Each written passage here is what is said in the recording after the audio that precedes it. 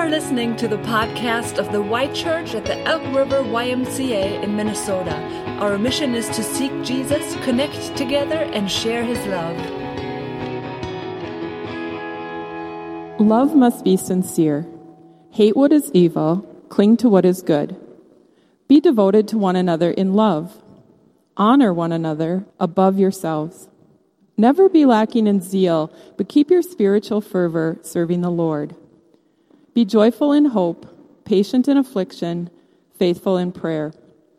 Share with the Lord's people who are in need. Practice hospitality. Bless those who persecute you. Bless and do not curse. Rejoice with those who rejoice.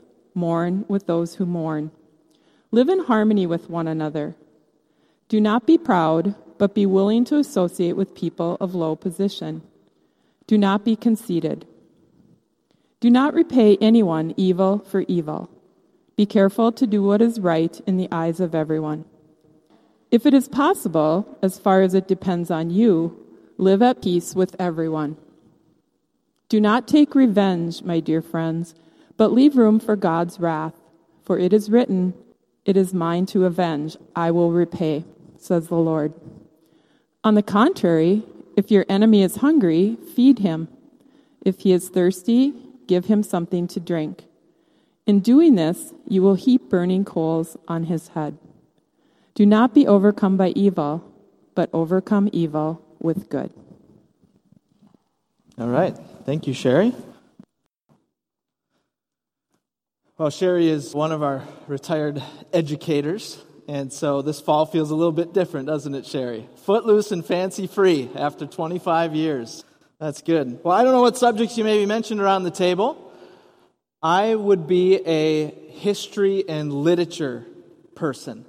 But, anything is possible, so later in college, I refound my love for math and science. So I don't know what you mentioned around the table, but I would guess between all of us, we covered everything. That's one of the wonderful things about our differences and how we complement each other. So here we are settling into this new school year. Hopefully you found your routine. You know where your classes are. Parents, you've got the schedules flowing between work and family life. And here at the Y Church, we're studying the second half of Romans in a series called How to Be the People of God. The first half was earlier this year, and then our theme was how to be a child of God. And it was all about what God has done for us. That though our life was a mess, and we were lost and condemned without Him, God had mercy on us. And Paul said in Romans 6, in our first study earlier in the year, "For the wages of sin is death." That's where we were. "But the gift of God is eternal life in Christ Jesus our Lord."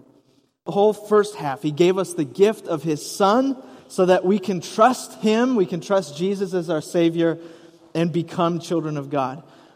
And now what that means is there's tremendous implications for how we get to live from here on out. Now that I'm a child of God, now that I've received this gift, what does that mean for how I live, for my life?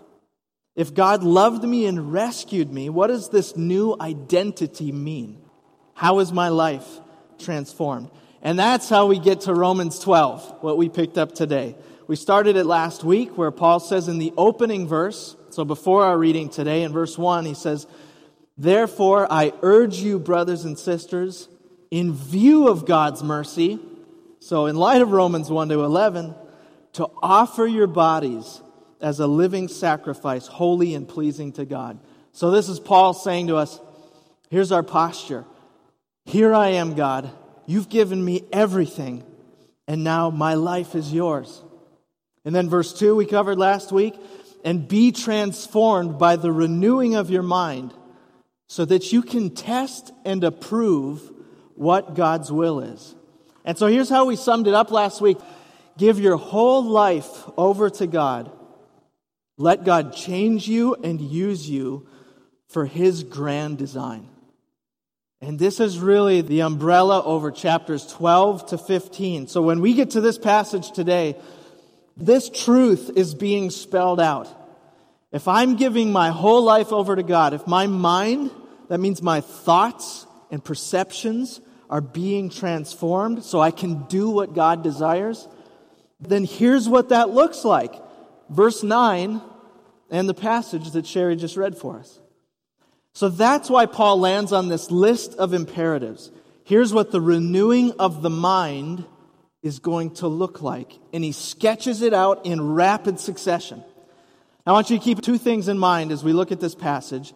First, that the imperatives, these commands of Romans, are not some spiritual to-do list that you can just pluck out of thin air. If you try to do these things without them flowing out of the mercy of God, chapters 1 through 11, you're never going to pull it off. This is not a list whereby we earn God's favor or score points with Him. It is simply, when we get to 12 here, a response of a grateful heart for a great and awesome God. Secondly, the second thing I'll point out, and then we'll get going, is the imperatives in this passage are going to come fast and furious, just one after another. And a lot of passages in Romans, we can trace this complex thought and outline the passage. We see how each verse is connected to the next one, and it's going to be a different style today. It reminds me of when I came home from work on Friday. My wife had left for women's retreat up north at Chaminade. And I found a note on the table that said things like, "Love you guys, have a great time. Remember, there's leftover pizza in the fridge, and the salad needs to be eaten. Eat that last avocado that's ripe. Liana and Amaya are going to cook supper tomorrow, and Lennox needs a shower." Right? Right down the list. Paul is giving this list of instructions to his church family in Rome. So it comes rapid fire, and it's just listed out in the text. There are connections, we're going to see those, but it is not in a complex outline this morning. And our plan is to just work through these verses, sometimes more detail, sometimes less because of the time. But here's what I want to encourage you to do. It's perfect, too, as we have our high school and confirmation students with us this morning. I pass these out as they arrive. We call this our message moment. So if some of you have like Catholic, Lutheran, Methodist background, confirmation, and you'd have these. I had this long sheet we had to fill out every Sunday of sermon notes. Here's our half sheet, our little version of it here. And I've asked them to just write down one takeaway from the message this morning. And I want to give us all this assignment because we're going to have all these verses that come pretty fast and furious. What is the one thing that God really settles on your heart this morning for all of us? And I just encourage you to circle that in our study this morning and take that home with you. So let's look at this passage together. Verse 9 is the theme verse of the whole passage. So there's not much structure, but this is the lead verse that holds it all together. And here it is. Love must be sincere. In Minnesota, we have this little descriptor called Minnesota nice. And it's a stereotype that says that we are a people who are courteous and mild-mannered. And here it is, passive-aggressive. And that last one is the zinger, a kind of passive hostility, a covert aggression that avoids direct communication. In other words, Minnesota nice is the opposite of what Paul is saying right here in this passage. He says love must be sincere. It should be genuine, not put on for show. And the actual word there means not sincere, but literally it says without hypocrisy. And some of you might remember this word, that it's a word in Greek that has to do with the theater. So a hypocrite 2,000 years ago, when they used this word, meant this was an actor on the stage. This is someone who is pretending they're someone else. They're putting on a performance. But Paul says we can't do that when it comes to love. As followers of Christ, it has to be the real deal through and through. And everything in this passage now flows from that thought. So Paul says in the second half of verse 9, he says, hate what is evil, cling to what is good. And why is that? Because that's what love looks like. And look at how vivid those verbs are. Sometimes we might feel like We're just kind of ho-hum about evil in the world, especially just inundated by the news and what's going on in the world. And yet, God says that this is no exaggeration. God speaks of evil in the world and says we should actually hate it. It's a rare and strong word. When my mom was raising us growing up, we weren't allowed to use the word hate because I can hear her voice. Hate is a strong word. And yet here, it's the one spot where hate is allowed. And not just allowed, but it's commended. And its opposite is just as strong, just as vivid. Paul says, cling to what is good. My son, when he first came home, he was 3.5 years old, came home via adoption. And if he saw a dog, and we were outside, he just lost his mind, and he was up in my arms as fast as could be, just like a jackrabbit, clinging to me, trembling and hanging on for dear life. Paul says, cling to what is good. Then in verse 10, he says more about what sincere love looks like. We're going to keep following this theme. Be devoted to one another in love. And what it actually says there is in Philadelphia. In Philadelphia, the city of brotherly love gets its name from that Greek word. Somebody should tell their football fans about that. Be devoted to one another in love. In Philadelphia. We said last week that one of the dominant metaphors in the New Testament is that the church, us together, is like a family. Not related by blood, but united by Christ, who has knit us together as brothers and sisters. And Paul's saying there is an affection that should be present here among the people of God. Paul says, second half of the verse, honor one another above yourselves. And I want you to think how striking this would have been in a Roman context, where in the church you would have had slaves and slave masters sitting side by side. Honor one another above yourselves. And think about how this fell on the ears of the men in Rome, sitting in church, who are being told to honor the women above themselves. Paul's not calling for some social revolution in this passage, but don't miss either how far-reaching this is. It's like what he wrote in Philippians 2. In humility, value others above yourselves. I want to show you a picture that just fascinated me this weekend. I came across it. This is from a high school football game in Iowa. The player on the ground is Carter Steinleg, who was playing defense.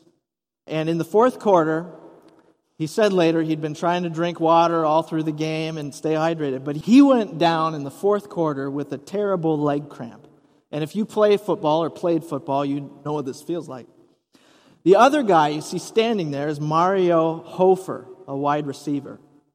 And after this play, he was running over to high-five his teammates, and he saw this opposing player go down on the far sideline. And instead of running to his teammates for the high five, he rerouted, went over and started to stretch out this guy's leg to alleviate the pain.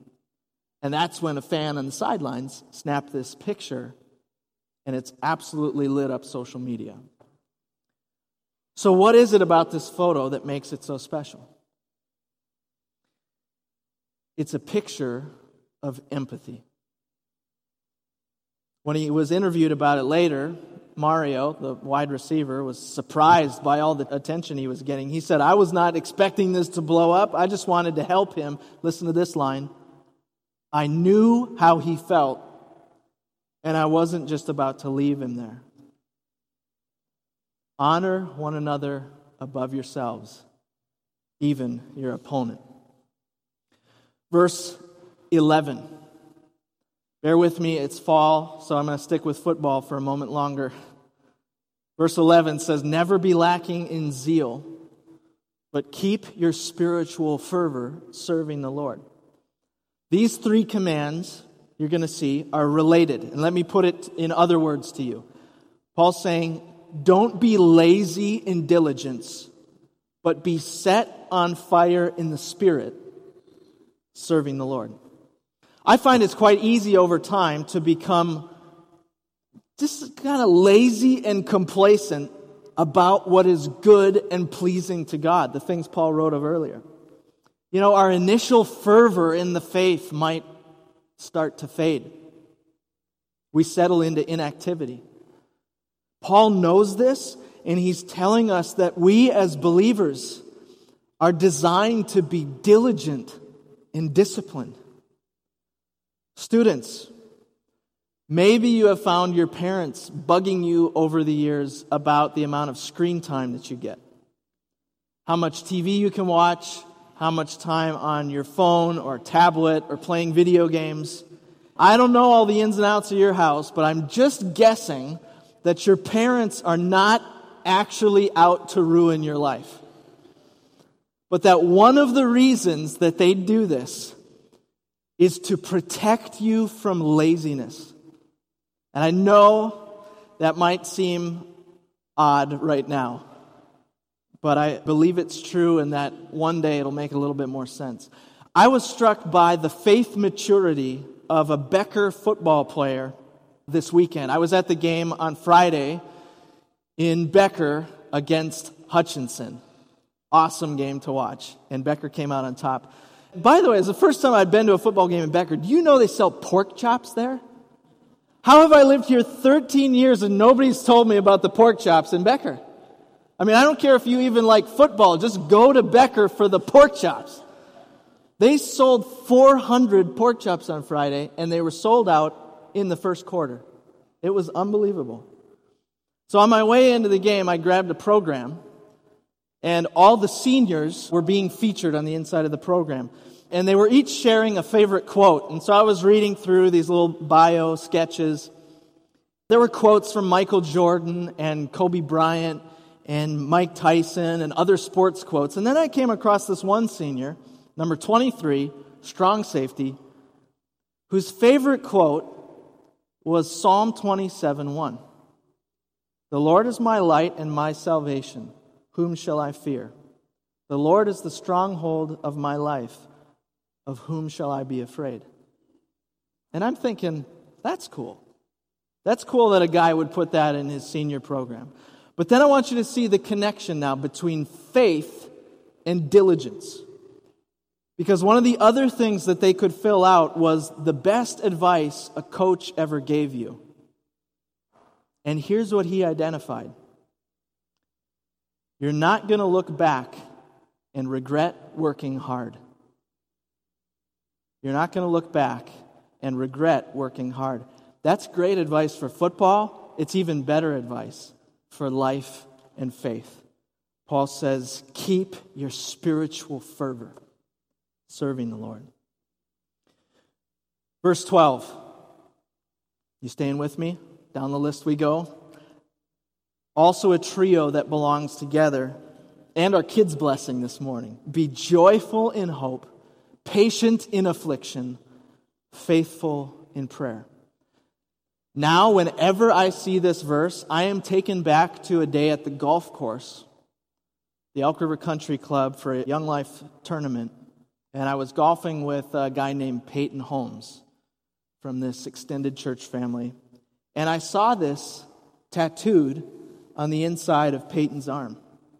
And if you know Peyton, and if you know some of what his family has come through, then you know exactly why he has Romans 12:12 tattooed on his arm. Be joyful in hope, patient in affliction, faithful in prayer. I was at a YMCA Christian mission meeting earlier this week. It was down in Minneapolis, and it was a meeting of about 8 leaders or so from across the Twin Cities YMCA. I mean, the Y stretches from here to Hudson, from Rochester all the way up to Forest Lake. And so here these 8 leaders are coming together, desiring to live out the C in the YMCA. And this meeting was at the Harold Mazzell North Community Y, which is in the Near North neighborhood. The executive director of that Y has been on the job for less than 90 days. She's a believer. Her name is Deanna. And so near the top of our agenda, we just spent time praying for Deanna, who was there with us. And I tell you what, you get people praying in the YMCA, and watch out. I'm telling you, just watch what happens. Because the Y was birthed in prayer 176 years ago. And when the Y returns to that birthright, amazing things will happen. By the time we were done praying for Deanna, I could have gone home. Meeting was done. I didn't need to see the rest of the agenda. I had goosebumps and was wiping tears from my eyes. Verse 13. Share with the Lord's people who are in need. Practice hospitality. I love this duo because it gives us very practical markers of what people should see in Christian community. Generosity and hospitality. Generosity is one of our financial principles here at the Y Church, and we get to put that into practice in our giving. And it's verses just like this one, I think of also Galatians 6:10, that led us to start what we now call the Financial Assistance Fund.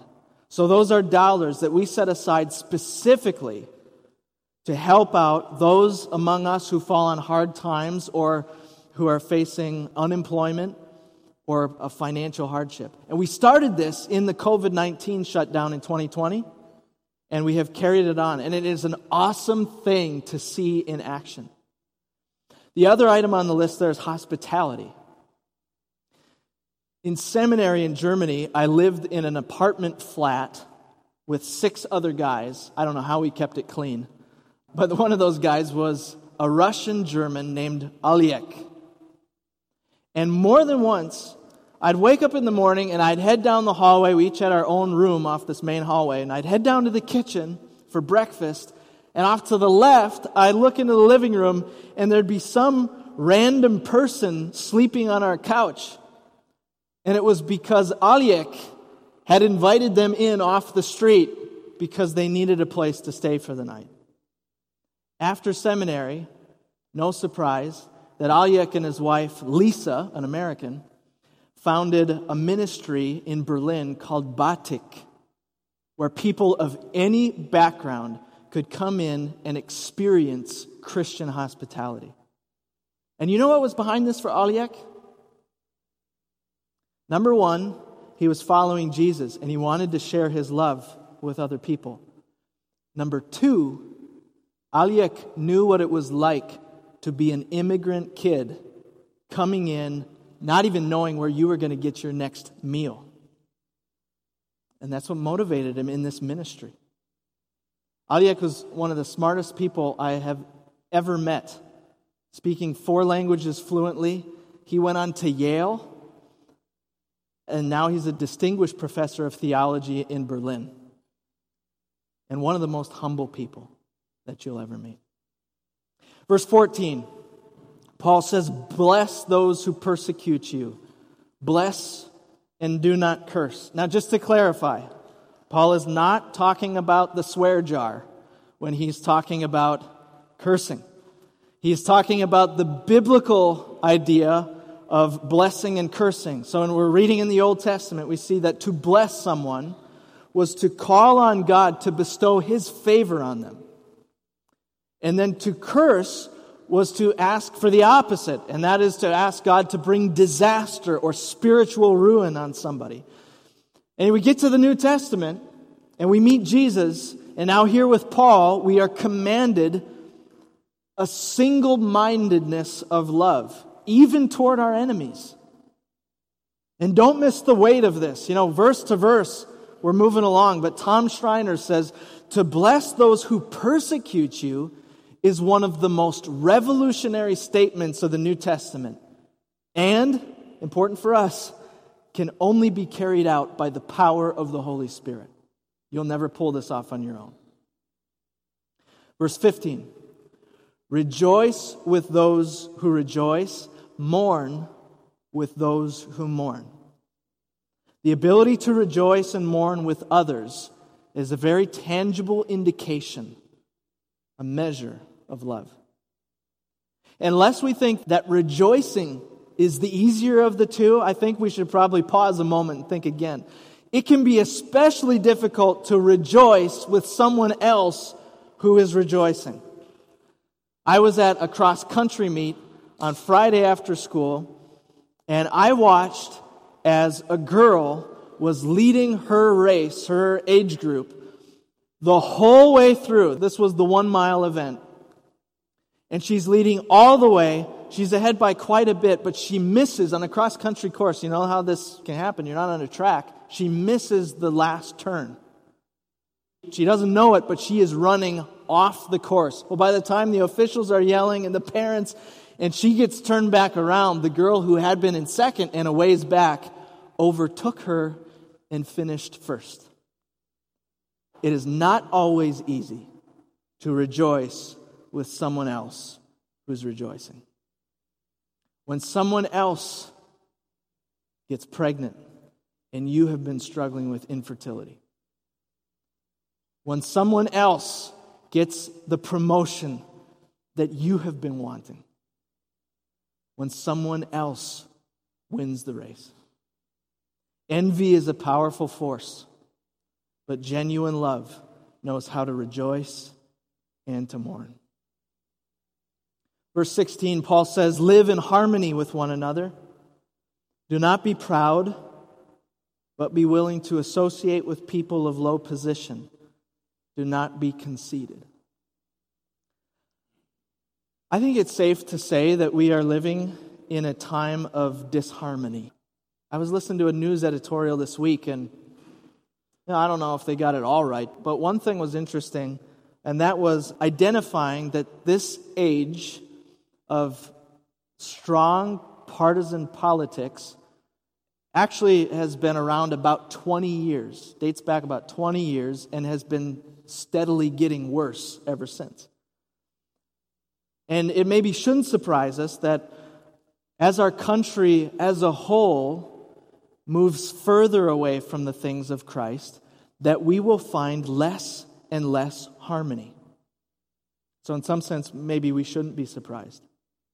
And I want you to imagine an orchestra where the woodwinds might decide that they don't actually need the brass section. I want you to imagine a first chair violinist who really just doesn't want to associate with anyone of lower position. Or imagine that the percussion section decides that they want to be the loudest instrument on the stage. If any of those things were true, you wouldn't have music worth listening to. You would have disunity. And that is what it feels like a bit in our country. And where it's going and how this all plays out, I don't know. But the even more important thing, believe it or not, the more important thing is that right here in the family of Christ, we would have harmony. I have been so encouraged over these past couple of really crazy years that we have been able to navigate the pandemic and the politics together. You know, by God's grace is what we would have to say. We haven't done it perfectly, that's for sure, but we have done it together. And yet I know on any Sunday morning across the Y Church family that we have people who are all over the map when it comes to their own convictions or personal or political leanings. There's people probably, at other tables that you wouldn't normally associate with or hang out with. And yet here we are. God has put us in His family, and our unity in Christ is bigger than any difference that can ever come our way. Verse 17, you'll see, really builds on this. It says, do not repay anyone evil for evil. Be careful to do what is right in the eyes of everyone. Historians across the board say that it is pretty much unanimous that the greatest American president was Abraham Lincoln. There's really not a lot of debate about that in academic circles. And one of the things that fascinates me about Lincoln is how he made friends of his rivals. There's an old saying that goes like this: the best way to get rid of an enemy is to turn him into a friend. It's easier said than done, but Lincoln was known for this. This is the whole premise of the book Team of Rivals, by the way. In running for president, he ran against men like Seward, Bates, and Chase. He ran against them, and they said really pretty terrible things about him as they campaigned against him. And yet when Lincoln won in an upset victory,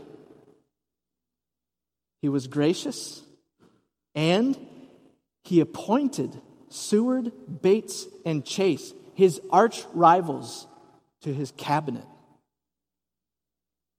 May we once again see the spirit of Lincoln in our land. I shared last week, I've been reading this book called Confronting Christianity by Rebecca McLaughlin. And in another quote this week, she said, "Our society seems to be losing the art of debate within friendships, and we instead surround ourselves with people who think like us." I want you to keep in mind as we think about this, as we think about unity, that the biblical mandate of like-mindedness does not mean that we must all think the same way. It's a very important distinction. It doesn't mean that we think the same way about every issue. It's not so much that we think the same thing among each other, but that we think the same thing toward each other. And I know, I'll just tell you from my day-to-day work in pastoral ministry, that this COVID stuff has been hard on relationships. And I've been hearing more, just even in the past few weeks, of families, extended families, who are experiencing really intense disruption in their relationships because they're at odds over a difference of opinion. And I know these things are complex, and I don't mean to speak of them flippantly. But after hearing story after story, some, from here in our church family, some from friends or around the community, here's my pastoral counsel to you: that it's just not worth it. As the movie North Country put it, it takes a lot of work to hate somebody. You ready to put in that kind of time? And I think this is the idea behind verse 18 when it says, "If it is possible, as far as it depends on you, live at peace with everyone." That's why I would say in those family dynamics, keep the relationship as your highest value and figure out the rest later. It's just not worth being right, even if you are. And then Paul adds in verse 19, we're coming into the home stretch here. "Do not take revenge, my dear friends, but leave room for God's wrath. For it is written, 'It is mine to avenge, I will repay,' says the Lord." Quote from the Old Testament. A wonderful thing about following Jesus is that really this verse means the pressure is off about always having to be right or get even. We can just leave the final accounting up to God, and He'll take care of it. That leads us to this interesting phrase in verse 20. The first lines here are going to be very straightforward, but then this last part maybe catches your attention. It says, "On the contrary, if your enemy is hungry, feed him. If he is thirsty, give him something to drink. In doing this, you will heap burning coals on his head." And we think, yowza, that sounds painful. And maybe that sounds vindictive. What's happening in this passage? What it actually means, this is a metaphor, a figure of speech, that means by treating your enemy kindly, he may feel ashamed by his conduct, by how he is treating you or somebody else, and it may lead him to repentance. That's this idea of burning coals upon the head. It has to do with a sense of conviction that falls on us. And all this to say, all 23 verses of this passage, you made it. All of this to say, Paul concludes by saying, "Do not be overcome by evil, but overcome evil with good." And if you have been discouraged by all of this division around us, or maybe even in your own family, Paul brings it full circle here and he says, put it into action and overcome evil with good. Remember what he said, hate what is evil, cling to what is good, and now he closes the circle. And so I want to ask you, what is it from this list that you are going to circle for this week? I don't know about you, but I can't remember verses 9 through 21 and practice them all equally. But what's my message moment? What's the one thing on this list that God has impressed on your heart? Your spiritual assignment. Not play acting, but a Spirit-led sincerity of love. And I want to show you how I rewrote our closing line from last week. Give your whole life over to God. Let God change you and use you to show the world His love. Let's pray together. Our Father in heaven, we set aside this list now and just come to you in prayer, asking that you would put these things into action. We thank you, Lord, for your mercy, that you have given us everything in Christ. And now as we've been instructed by your word this morning, Lord, we ask that our lives would simply be an overflow of your love. That you would teach us and lead us in ways that are uncommon in the world around us. Lord, for your purposes and for your glory, we pray in Christ's name. Amen. Thanks for listening to the Y Church podcast. For more information about the Y Church, check us out online at theychurch.org.